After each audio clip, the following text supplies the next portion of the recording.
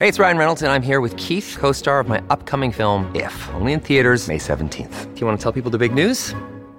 All right, I'll do it. Sign up now and you'll get unlimited for $15 a month and 6 months of Paramount Plus Essential Plan on us. MintMobile.com/switch. Upfront payment of $45 equivalent to $15 per month. Unlimited over 40 gigabytes per month. Face lower speeds. Videos at 480p. Active Mint customers by 531.24 get 6 months of Paramount Plus Essential Plan. Auto renews after 6 months. Offer ends May 31st, 2024. Separate Paramount Plus registration required. Terms and conditions apply if rated PG.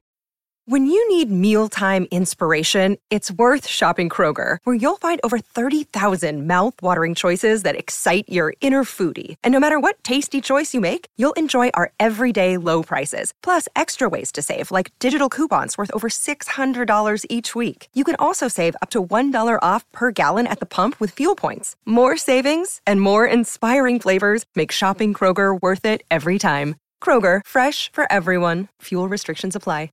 The longest field goal ever attempted is 76 yards. The longest field goal ever missed? Also 76 yards. Why bring this up? Because knowing your limits matters, both when you're kicking a field goal and when you gamble. Betting more than you're comfortable with is like trying a 70-yard field goal. It probably won't go well. So set a limit when you gamble and stick to it. Want more helpful tips like this? Go to keepitfunohio.com for games, quizzes, and lots of ways to keep your gambling from getting out of hand. Welcome to the New Books Network. Welcome to New Books in Critical Theory. It's a podcast that's part of the New Books Network. On this episode, I'm talking to Christiaan de Beukelaer about Trade Winds, a voyage into a sustainable future for shipping, which is published by Manchester University Press. So welcome to the podcast. Thank you very much, Dave. This is a great book. I should start by saying that, but it's also an incredibly unusual academic book because it's both a kind of personal memoir as well as an incredibly detailed analysis and engagement that ranges across, I guess, 2 or 3 at least different academic fields. And I'm really interested to know.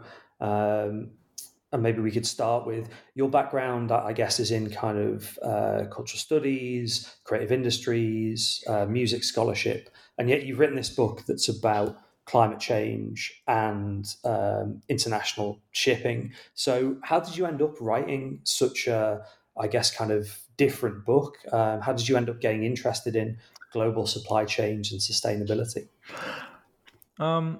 It's got a bit of a long story, and I think there's 2 ways of telling the story. One is what I tend to tell people that I currently meet in the course of my research into shipping, because very often when, for example, I'm at the International Maritime Organization, people will ask me, like, what is your background? And I kind of half jokingly respond that I'm a musicologist by training, which is true. At which point they really look at me like I'm some sort of, an idiot who's lost in that environment. And they really wonder why on earth a musicologist would hang around at the International Maritime Organization, which is a space that is dominated mostly by naval engineers and architects and kind of lawyers and economists. But then I tell them that I'm actually really trained as say, an anthropologist of policy. So what I do is I look at how policy structures kind of emerge, how the narratives and ideologies and discourses of and surrounding policies come into place, and how they're quite often contested while they're being implemented, by looking at that kind of sociocultural environment surrounding those texts and institutions, by trying to uncover the kind of power relations that surround them.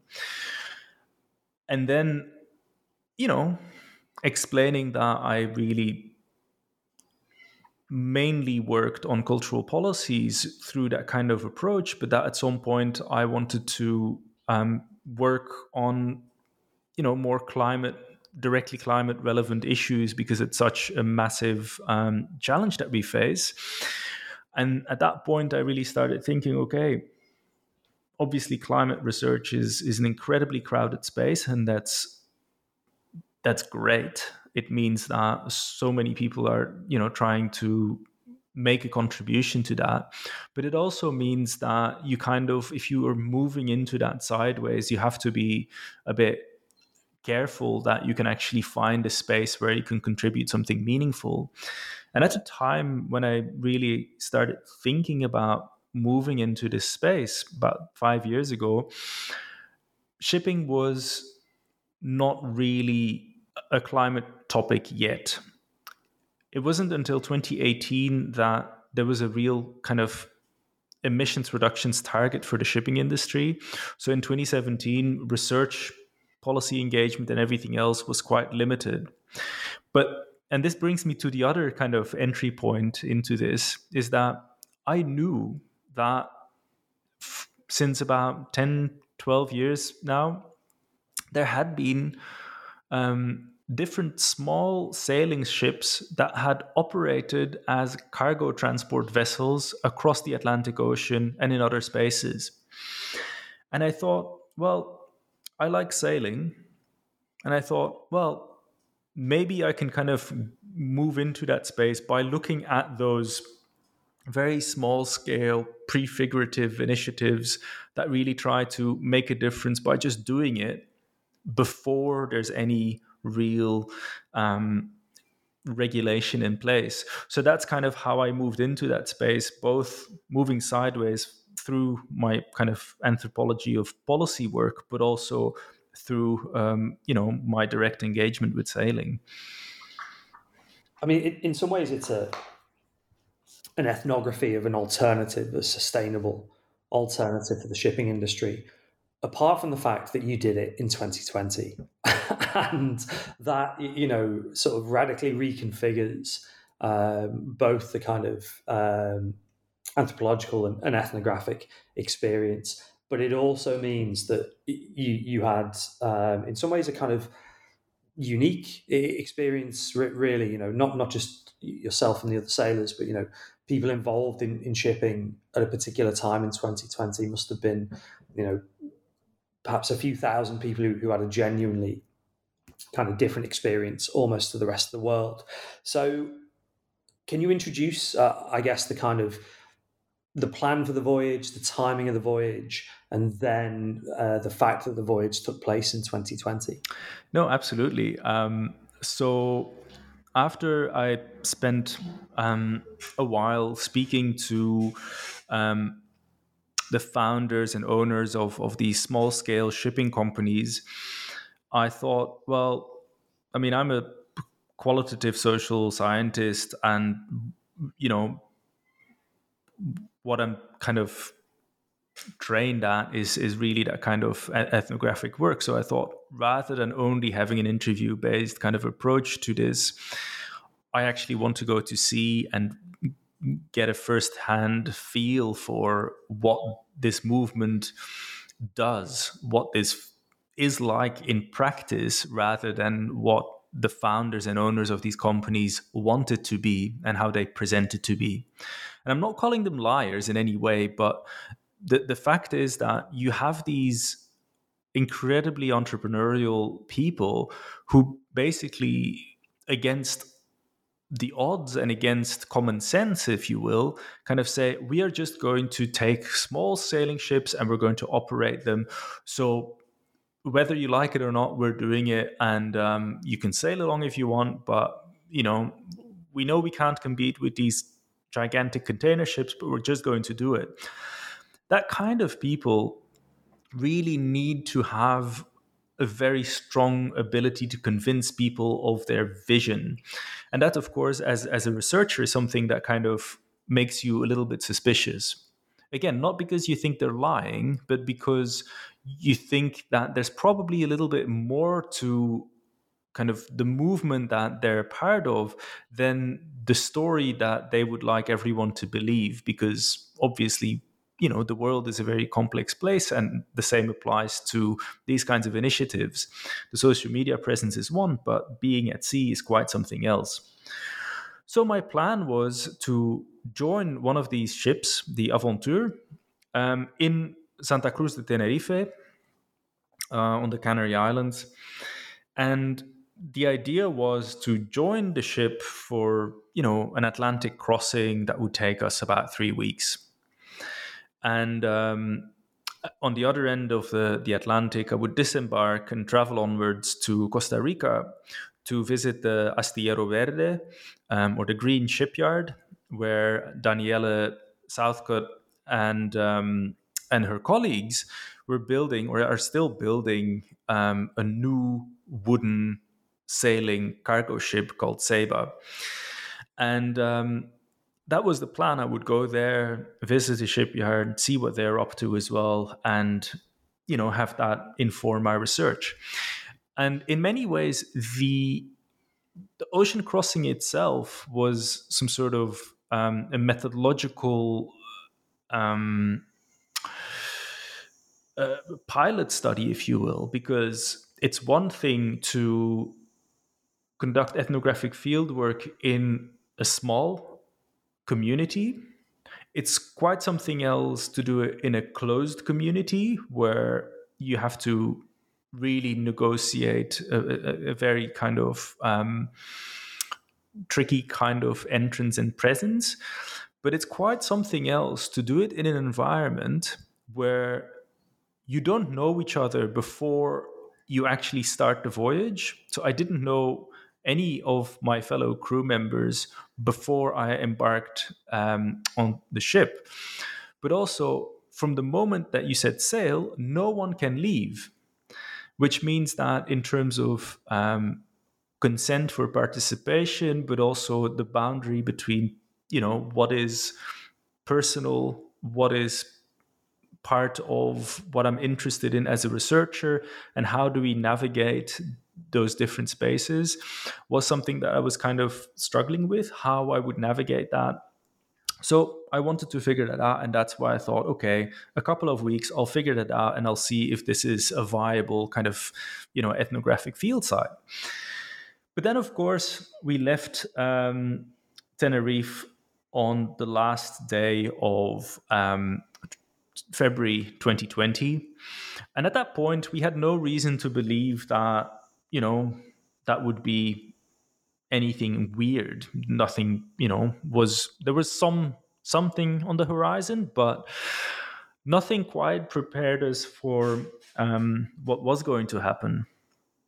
And also, it wasn't until we were about halfway the ocean that we received a satellite message from the ship owner, Cornelius Bockerman, to our captain, basically telling us that the world had changed quite a bit since we set off, and that we wouldn't be able to take cargo in Guadeloupe or Marie-Galante as planned, and that pretty much all borders were closed, ports were shut, and there was no clarity when we would be able to disembark or even get shore leave to just, have, our feet on terra firma and kind of get some space to ourselves when in port. So that kind of really changed what was meant to have been a very straightforward 3-week ocean crossing into a bit of a longer voyage that ended up, taking about 5 months. The book weaves this story of what life was like on sea, sort of intertwining it with a critique of both the shipping industry and I guess some kind of alternatives for kind of change. And it's a shame to kind of separate out actually the kind of narrative of life at sea with the analysis and the critique. But I think for the purposes of the chat, we might do that. And so maybe I'll sort of do two things and ask you two questions. The first is, so what was it like life at sea, both in terms of kind of life at sea generally, and there's some wonderful, sort of Melville Conrad style descriptions of, getting washed and the bunk you were in and the watches you were on and stuff like this. with the added, element of what, as you say, should be you prepared for, kind of 3 weeks mentally, and then all of a sudden it's, well, you can't get off the boat, and actually, it's not clear where, you're allowed to sail. It's not clear when you're allowed to sail, with various kind of weather conditions being placed on top of the pandemic conditions in ports. So yeah, could you give me a sense or a kind of a feel for the book's discussion of life at sea? Yeah, of course. So I'll start with something really rather straightforward. Anyone who's been to sea will realize that this, but those who haven't probably won't. And it is that when you join a ship, you're basically at the mercy of the captain. And I'm not saying this to mean that the captain is necessarily some sort of,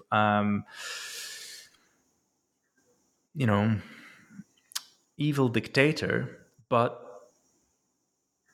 the captain is in charge, bears the responsibility, but also has the final say on everything, including the watch that you'll be a part of. And how that works is that there are different ways of organizing watch systems, but we were in a 4 hours on, 8 hour off system where you had watches from midnight to 4 a.m., 4 a.m. to 8 a.m., and then 8 a.m. until midday. And then you had a repeat of that in the afternoon. And it meant that you basically got extremely close with the your own watch. The four people usually that were on that same, 4 or 5 people on that same watch, you would get to know them incredibly well. But because when you were on watch, the others would likely be sleeping or resting, meaning that you would actually have to make a bit of an effort to get to know them. So in order to kind of facilitate my presence as a kind of resident researcher, was that Captain proposed that I kind of, in the first couple of weeks, or what we thought would be the voyage, is that I would shift between watches and I would kind of change a watch every week. And that's what we did the first couple of weeks, which allowed me to get to know everyone. But at the same time, you're also in an incredibly, close environment, because so most people stand watches. In our case, we had a captain, a first and a second officer, but we also had a bosun and a cook on board. And the cook and the bosun were standing the so-called day watch, which meant that they had reasonably normal kind of 8 to 5-ish kind of office hour-like schedules. But the rest of us were working around the clock. And also I need to perhaps stress that most of the people on board were not professional seafarers or professional sailors even, but were so-called trainee sailors who signed on for the adventure. And several of those trainees had no sailing experience whatsoever. So there was a lot of learning to do while we were at it. So the first and second officer, as well as the bosun and the captain, were basically teaching us the ropes, quite literally, and making sure that we would be able to make ourselves useful. But added to that kind of idea of the captain being in charge is, of course, something where there's an element at which there's an element to which that you're actually submitting to this voluntarily. If you're a professional seafarer, it's your job, and you just sign on for a certain period of time. And during that time, you're effectively not your own boss, not just professionally, but also in terms of your time. If there's an emergency, you're called on deck and there's no discussion about it. You can't say, oh, but I was sleeping. There is no such thing. But the main thing that really makes this acceptable to most people is the fact that we do this voluntarily, or we do this voluntarily for a certain period. And it's the same for professional seafarers who sign a contract for 6 weeks or 6 months. It doesn't really matter, but they know upfront how long they'll be at sea for. But one of the things that happened because of the pandemic is that for us, but also for every other seafarer out there in the world, and unlike what you kind of suggested, there weren't a few thousand, but there's basically between 1.5 million and 2 million seafarers at sea on merchant ships at any time. And there's several tens of millions of seafarers who are on board fishing vessels, but they're not necessarily at sea in the same way. Some of them are at sea for very long times, but some only go out for the day. So that's something that But basically, in the merchant marine, there's around 1.5 to 2 million people at sea at any given time, and all those people were in the exact same situation as us. That whenever they got into port, they were not allowed to step ashore. They weren't able to kind of get the crew change that was planned, and the voyage got extended, their contracts got extended, and our, you could say, adventure got extended as well. So that's kind of, I think, a rough introduction of what life was like. And I think I can go on for hours about this, but I think we might want to get to some other parts of the book as well. Yeah, I mean, the book gives a really sort of rich sense of both, you say, the adventure, but also the kind of corrosive effects of being on board for so long, and the kind of the day-to-day sort of relationships that ebb and flow. And you mentioned the captain, the cook, they become really kind of important characters throughout the book, actually, and you give a sense of their role, and you've talked about the captain, but also their kind of personalities come through, particularly the captain. At the end of the book, it has some really sort of interesting parting comments. But the other thing, and I said, we do this in two parts, is, I guess, the kind of the analysis of the shipping industry and its relationships to climate change and what we can do about it. So, really obvious question that comes quite early in the book is, what's wrong with the shipping industry? And you talked about 2018, where questions about emissions and kind of its relationship to climate change becomes more prominent. But you've got a much bigger critique, I think, of the shipping industry throughout the book. Yeah, I mean, so the thing is with shipping is that it's something on which the global economy really relies. We've noticed that when the Ever Given got stuck in the Suez Canal, all of a sudden we all knew about shipping. We all knew about these choke points in the global supply chain, and we realized that the Suez Canal, the Panama Canal, the Malacca Strait, and so on were places that, if something happens there, all of a sudden the entire world, or our world of consumer products, but also life necessities, gets disrupted in a way that makes it very difficult to, keep up the way in which we live our lives. And interestingly, of course, during the pandemic, shipping did not stop. While we were not allowed to step off, ships kept on transporting everything as they always do, unlike, for example, airplanes, which were either grounded or flying empty. Ships were full, they were transporting goods and making sure that all the shelves in supermarkets and the shops remained stocked, and that we were able to get everything we need.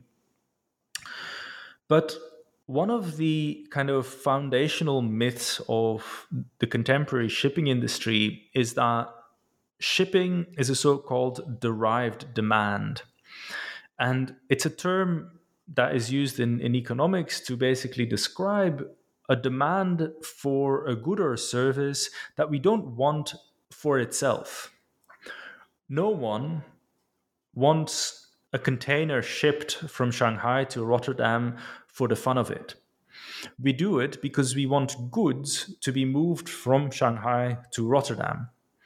And it may seem completely self-evident, but there is no one who does this for fun. Whereas some people go on a train journey for fun, just for tourism, just for the experience. Some people like flying. Some people like to go for a bike ride. So all these things are things that we do in part because they're functional, but in part also because there is a certain element of charm or enjoyment or something about it that makes sense to us. But one of the things that I kind of criticize about the shipping industry is that idea of cargo transport being a derived demand only shows us half of the story. And it's the half that the shipping industry likes to tell, because if shipping isn't only an absolute precondition for the global economy to function, but also if shipping is not something that anyone wants for its own sake, but is only needed if there is, economic activity, then it follows from that logically that no one should touch shipping itself. If you want to regulate, or if you want to see a change in how much gets shipped or consumed, then you have to tackle it at another point, because shipping shouldn't be touched because it regulates itself. But of course, the underlying argument there is that shipping is so important to the global economy that we shouldn't regulate its emissions either. And that was the argument for several decades, because it was as early as the Kyoto Protocol in 1997 that the UNFCCC effectively told the International Maritime Organization that they had to regulate shipping and cut its emissions. But it wasn't until 2018, well over 2 decades later, that the shipping industry finally had a target, or an initial strategy, as the IMO so nicely calls it, an initial strategy to reduce emissions from shipping. And granted, there were a few technical things that had been adopted before that, but there was no industry-wide target to tackle the emissions. And just to give you an idea, the shipping industry emits about 1 billion tons of carbon dioxide every single year. And that's on a par roughly with all of Germany. And it is also a little bit more than civil aviation. So, so it's really quite significant, even though if you look at it, you think, oh, it's only 3% of global emissions. It's not that important. But it is actually quite huge. It's 300 million tons of fuel that's burnt every year, which causes emissions of around 1 billion tons of carbon dioxide. So that's really the kind of scale of the issue that we're talking about. So the question is then, how do we get that to zero, and how can we do that in such a way that we don't actually run out of the very limited carbon budget that we have left to remain within 1.5 degrees of warming, which, there's scientific agreement around the fact that this is pretty much, the upper limit of what, of the risk that we can take as humanity. So that is really the kind of challenge that we face. And the initial strategy that the IMO agreed on was to cut emissions in half by 2050 on a 2008 baseline. But because emissions had doubled between 1990 and 2008, it meant basically that if, the industry manages to live up to that target successfully, that we go back to the emissions of 1990, which was the baseline at which or the baseline on which the IMO should have taken action under the Kyoto Protocol. So that's kind of to give a rough idea of what we're looking at in terms of scale. But to come back to the question of what we trade and how much we trade, that is precisely part of the message that these sail cargo companies, that, those small scale traditional sailing ships transporting cargo, it's part of their message. They're not just saying we should return to sailing ships. They certainly say that, but they also say the scale at which we, small vessels, are able to operate should give us reason to, rethink and reconsider exactly how much we are shipping, because we had 65 tons of cargo on board. But the shipping industry as a whole transports 11 billion tons of cargo each year. And it took us about 6 months to get that cargo shipped, including the fact that on the way out, we didn't have, any cargo to speak of going, westbound across the Atlantic. So we're basically faced with a real challenge of how do we think about unsustainable levels of consumption, not at an individual level, but at a societal level, through the lens of shipping. Can this industry hold us up an image of what might be considered, a sustainable level of producing and consuming goods on the planet? And I think that's the kind of really big question that we're kind of trying to deal with. It is, can we keep on growing and just swap out fossil fuels for, or with some zero emission form of propulsion, and will that solve our problem? Or does the scale of the shipping industry invite us to really think about where this is going and why we're doing so much of it? I mean, right near the end of the book, you've got this brilliant line, which is, if we can't decarbonize shipping, we can't solve the climate crisis. And from how you've sort of brilliantly laid it out there, the question does flow. So what do we do? Both in terms of kind of rethinking, as you say, what we're doing all of this shipping for and what we're actually shipping, but also in terms of decarbonizing the shipping industry itself. Yeah, and I think the reason that I've included that line, and it's of course it's a bit provocative, because if shipping doesn't get decarbonized and we retain that 3% of emissions and everything else is absolutely zero emissions, it would be okay. There wouldn't be a massive problem.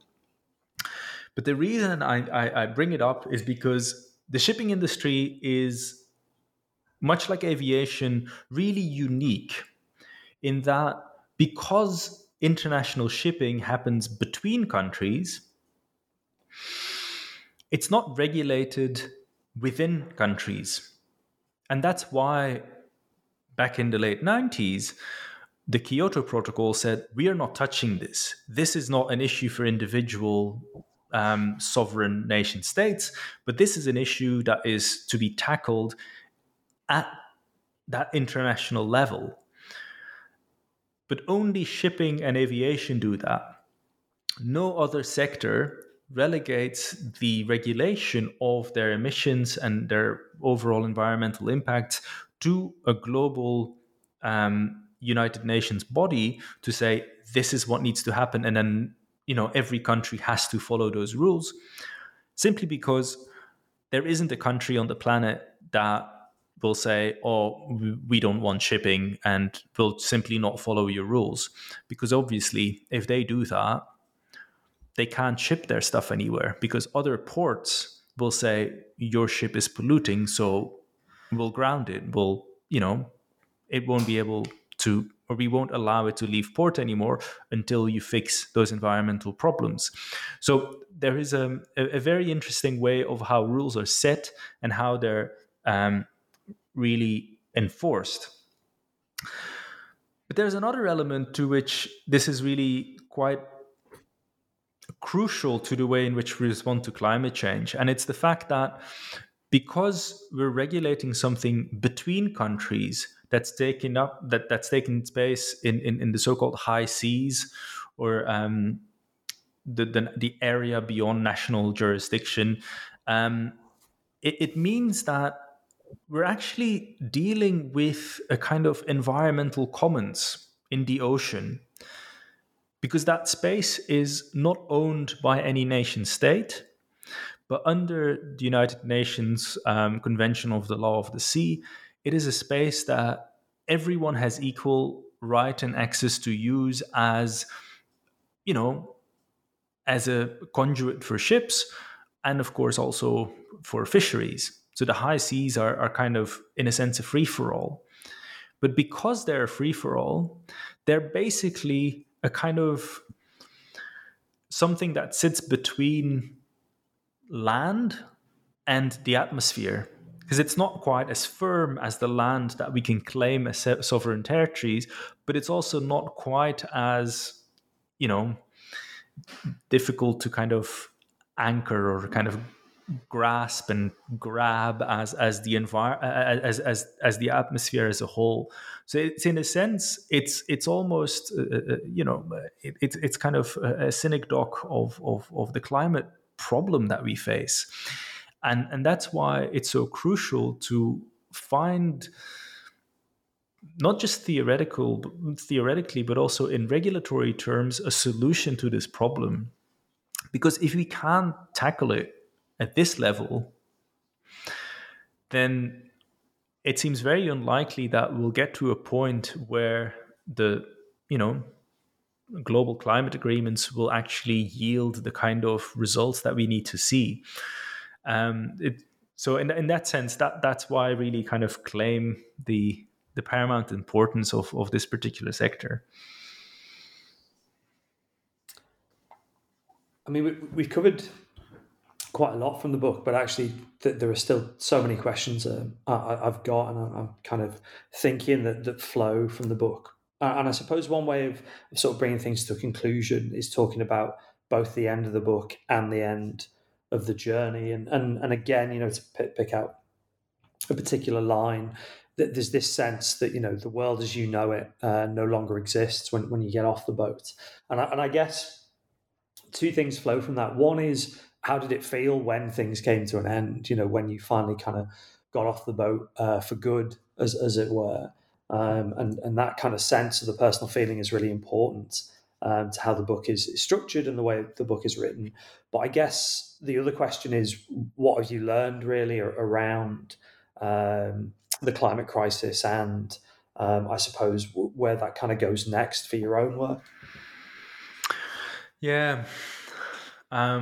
Arriving was very, very strange, because for quite a while I was secretly hoping that this voyage would, simply, take us over, the experience that you all had on land, and that by being at sea, we would never know lockdowns. We would never know the true experience of living through a pandemic.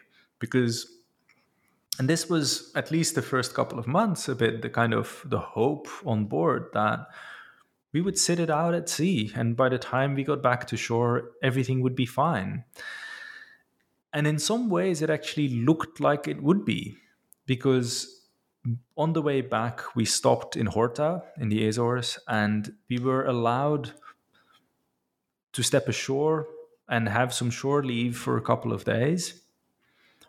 But that was a novelty. They'd only opened their borders less than a week before we arrived there. Similarly, when we then kind of traveled on to Germany, where we disembarked in the port of Hamburg, it was by that time almost back to normal. Yes, you had to wear masks and you had to disinfect your hands, but it was midsummer. Infection rates were very low, and life in Hamburg was almost back to normal. But of course, being based in Australia, that wasn't entirely the end of the story, because when we rounded the UK and we went over the north in between Orkney and Fair Isle,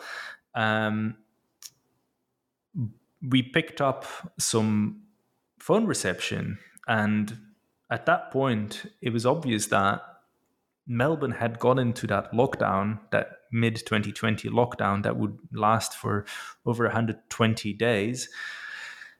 And, get the not so enviable record of having one of the longest lockdowns, throughout the entire pandemic. So that idea of the world as you know it no longer exists kind of really evoked both that sense of clearly something has changed in our absence, but stepping off the ship, it wasn't immediately obvious, but in our encounters with people, it became soon clear that things had changed and that we had to somehow adapt to the new kind of way in which people were doing things. But at the same time, it also really evokes the mission that we were on, in that we joined the ship in the hope that it would potentially change, not necessarily the world, but at least the future of the shipping industry. And in many ways, by having been on that voyage, by actively participating in it, we actually kind of created and extended that kind of possibility by taking it a little bit further into the realm of reality. But then, of course, it at the end of it, you stand on the docks and we've offloaded those 65 tons of green coffee and cacao beans and rum and gin, and you think, is this now worth it? Is this why we're doing it? Is there a point to spending so much time, effort, and to transport so little cargo? And of course, if you only look at it that way, it makes no sense at all. But I think it in a sense, it really comes down to the kind of political philosophy kind of that you pursue. From a kind of deontological perspective, we simply need tight regulations, that everyone knows what their rights and obligations are, and that there's no way of cheating that. From a much more kind of, planetary perspective, those rules don't matter if they don't deal with the consequences adequately. And the consequence obviously is riddled with uncertainties and kind of risk calculations. But that consequentialism is, in a sense, the be all and end all of climate action, because if it's not environmentally effective, then, our rules don't make any sense. But within that space, there's always that third major option of virtue ethics and doing what you believe is, in a sense, the right thing to do, while constantly questioning what that right thing is. And that's, in a sense, where I think the real value of these initiatives lies in not just saying, oh, according to the spreadsheet, this is what we have to do, and this is what we're able to agree between countries, but that you also have that space of experimentation, of questioning, and of really challenging some of these basic assumptions of, perpetual growth, of, industry dominance, of, just accepting that this is how things are, and try to think backwards from where you might want to go beyond not wrecking the planet. And I really found that being on a century-old sailing ship that needs a lot of maintenance and a lot of,